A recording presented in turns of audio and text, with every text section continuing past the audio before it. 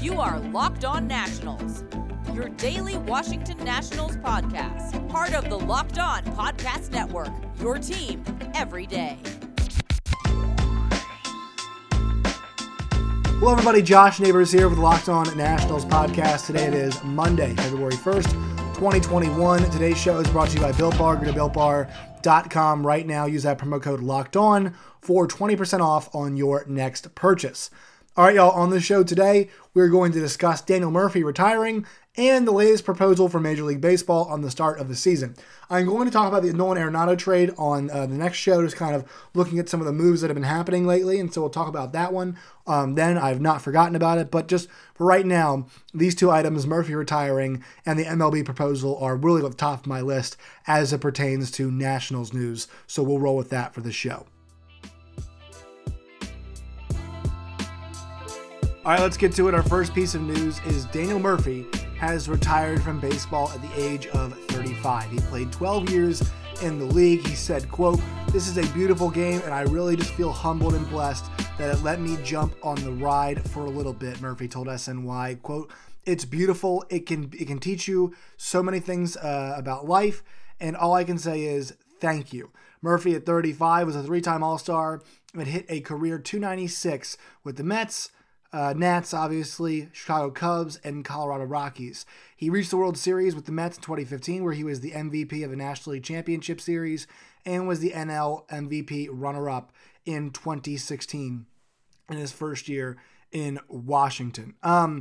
Look, man, this is a guy who, I think you all know this, in 2016, 2017, the Nats didn't take a chance on him. They signed him because the Mets weren't willing to, because they had some, well, number one, the Mets were cheap back then, and number two, they had concerns about his glove, and they were well-placed concerns. Murphy had been inconsistent for them and not always a great fielder. But for the Nats, and let me be clear about this, Daniel Murphy was a superstar. Superstar. There's no doubt about it. From 2016 to 2017 to that part of 2018, this guy absolutely raked for the Nats. In that 2016 season, in 531 at-bats, Murphy hit .347 with a .390 on base, a .595 slugging, and a .985 OPS with a 4.6 WAR. This guy was fantastic. 25 dingers, 104 runs batted in, and look, this guy, and also, low volume of strikeouts too. This is a guy who didn't get cheated.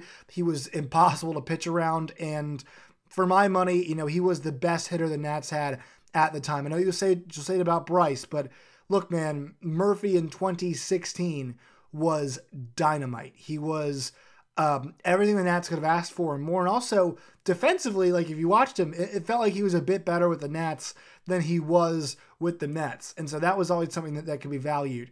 The guy, just hits Murphy is what Connor Jones always, we always called him. And he seemed to murder the Mets too. That was the hard part, is that he was ridiculous when it came to playing the Mets. Also, you look down the line 2017 in 534 at-bats. Murphy hits a .322, the .384 on base, .543 slugging, and a .928 OPS, the 2.8 WAR. So not quite the 2016 season, but for an encore, not bad at all. And so for Murph, an excellent couple seasons, an excellent career really as a hitter, a sublime hitter, a .296 average over the course of your career. That's hard to achieve, especially one that went over a decade. So while Murphy might have had his issues in the field, this is a guy that could just hit. He could straight up hit, and there's so much value in a guy like that. And I think that's why he lasted, 12 years in the league. And look, at 35, could Murphy have landed with another team? Yeah, he only hit .236 last year. In 2019 in Colorado, he still hit .279. So while his numbers were on the decline, there's a chance that Murphy could have kept playing and playing at a relatively high level. It's a guy that Max Raymond and I had floated as a possible destination at the trade deadline in 2020, but also 2020 trade deadline. But also think, like, if you're going to trade for a guy in 2020, there's a chance that he still could be pretty good in 2021. So the idea that somehow Murphy was completely tapped and this was one where he got forced out of the league, I don't buy that. There are plenty of guys who are still playing baseball who are, I'm not going to use the word worse, but at Murphy's level right now. So I think, especially with the designated hitter, I know it doesn't hit for as much power, but there's still a chance that Murphy could have found a spot in the league. And I think the market would have been a bit slower. Obviously, it's slow for everybody right now, but Murphy was not forced out of baseball, in my honest opinion. I think it was just the right time for Murph to call it quits. So Daniel Murphy at 35, 2.5 seasons with the Nationals, always hit over 300. Excellent career, 12 years overall. And, congrats to him on being able to call it quits. And we hope in all of his future endeavors, there's luck. And maybe we'll see him on TV. Who knows? It could be a guy that, you feel like was not always outspoken, but spoke pretty well for himself. So we'll see what the future holds for Murph. But for right now, a guy who retires with a 296 average, 341 on base, 796 OPS. He had 136 home runs. He drove in 735 runs as well. So a guy that tallied over 1,500 hits in a very solid career. Daniel Murphy calling it quits. All right, let's take a break. Let's discuss the proposal Major League Baseball put out for a season that was rumored to be put out yesterday. And let's talk about how it's going to be received and where we go from here. But first, a word from our sponsors. Today's show is brought to you by BetOnline.ag. You guys know the deal. Right now, Super Bowl week, really exciting stuff. You can go to BetOnline.ag, put some money on that as well. NBA, NHL, NCAA basketball, MLB futures, NCAA football futures, all NFL futures, damn it, if you want to. But they've got you covered there at BetOnline.ag. It's also the only place that we trust. BetOnline.ag, sign up today for a free account and use that promo code LOCKEDON for your 50% welcome bonus. Don't sit on the sidelines anymore. Get in on the action. Don't forget to use that promo code LOCKEDON for your 50% welcome bonus upon your first deposit. BetOnline, your online sportsbook experts. Today's show is also brought to you by Built Bar. Built Bar is the best tasting, best for you protein bar out there right now. They've got 18 awesome flavors, 6 new flavors, including caramel brownie, cookies and cream, cherry bar chia, lemon almond cheesecake, carrot cake, and apple almond crisp. Those go along with their 12 original flavors: coconut almond, raspberry, German chocolate, peanut butter, banana bread, mint brownie, salted caramel, double chocolate, orange, toffee almond, coconut, and peanut butter brownie. Right now, go to BuiltBar.com, use the promo code LOCKEDON, that's LOCKEDON, locked on, while supplies last. You get a 20% off discount, and also you have a chance to win a free cooler while supplies last. Once again, promo code LOCKEDON at BuiltBar.com. Also, check out new podcast, Locked On Today. It is a show that really is kind of like The Daily from the New York Times. 20 minutes, sports news, everything you need to know to get going for your week. Check it out, or your day, actually. Check it out. It's called Locked On Today, wherever you guys get your podcasts. All right, now back to the show. Let's talk about that proposal from Major League Baseball for our 2021 season. All right, let's get to a really interesting situation as it pertains to the beginning of the 2021 Major League Baseball season. This from Jeff Passan at ESPN. The Major League Baseball Players Association is mulling over a proposal by MLB to delay the start of the 2021 season, and if the union does not provide a counteroffer, early next week, spring training is likely to start in mid-February, as scheduled, sources familiar with the situation told ESPN. After months of scattered dialogue, the parties find themselves in a similar position to last year, when the coronavirus pandemic shut down the season. Disagreeing over the proper path forward, the league's proposal to push back the start of spring training to late March and the beginning of the season to late April, that includes a 154-game schedule that would pay players their full 162-game salaries, according to sources. The proposal concerns the MLBPA on multiple fronts, players and union sources told ESPN. With pitchers having ramped up to start spring training on February 17th, they are reticent to shut down and start again by the proposed March 22nd spring training start for a season that would begin on April 28th, according to sources. All right, so I'm going to stop right there. Also, the universal DH is included in this proposal. I just want to note that for you guys right there. Okay, so let's talk about this really quickly. This idea about the pitchers ramping up. I'm in agreement with this. this is something that the MLBPA should take a stand on and to protect those players, because we saw last year a lot of guys, and the Nationals saw it too, a lot of guys dealt with injuries, and no, you can't trace it directly to the fact the season got off to that weird start, like the stop and starting. You cannot say directly no. But, I mean, let's be honest. Pitchers are creatures of habits.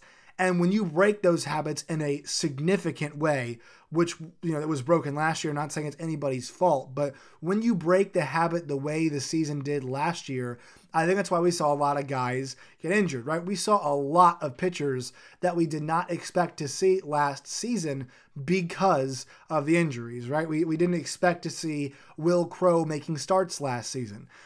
We didn't expect to see Erick Fedde making starts last season. We didn't expect to see Austin Voth. Another great example would be Garrett Crochet. I don't think the White Sox plan on using Garrett Crochet in the same season in which they drafted him. So this is something that must be considered and thought about. Do pitchers, and I know they're not fully ramped up, but they're starting to, right? It's February now. So if they're reporting on the 17th, those guys aren't showing up cold to spring training, right? They've been going. They've been getting after it. They've been working some, trying to ramp themselves up and get ready. So that's something to watch here, and something that I think is a very good point, and maybe, just maybe, they can find a way to meet in the middle. Maybe delay it by a week or 2 weeks. March 17th, or March 22nd rather, and February 17th and March 22nd rather, are a month apart, basically a month and 5 days apart. If you could split the difference maybe and go with a March 1st, maybe go with a March, somewhere in that first week, maybe they could come to terms. But I think a full month after, a full month and 5 days and some change afterwards, that's a little bit of a strain, I think, in my opinion. Okay, next important part of the proposal. Another issue that the players are having, this once again I'm all reading from Jeff Passan here, further.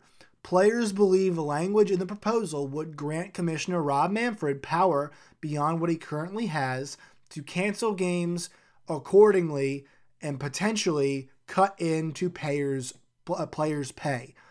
The league disagrees with that interpretation. While Manfred had the right under the March 26th deal struck by both sides in the wake of the pandemic early last year to cancel games or shut down the sport, something he considered amid the early outbreaks, he never did so once the season began.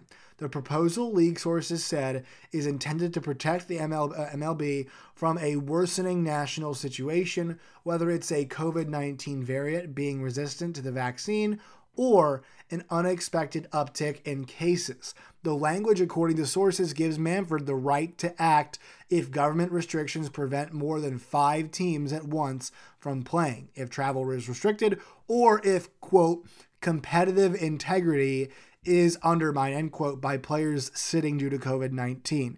Both sides, sources said, would retain their rights to pursue legal action. The disagreement on the broadness of the language could be changed if the sides continue bargaining. All right, so I'm going to stop right there. I'm going to put on my college sports hat here, and I hope you guys followed me on this. So as somebody who follows college sports, Locked On Big 12, go check it out, I had a little bit of an issue with the leagues not stepping in.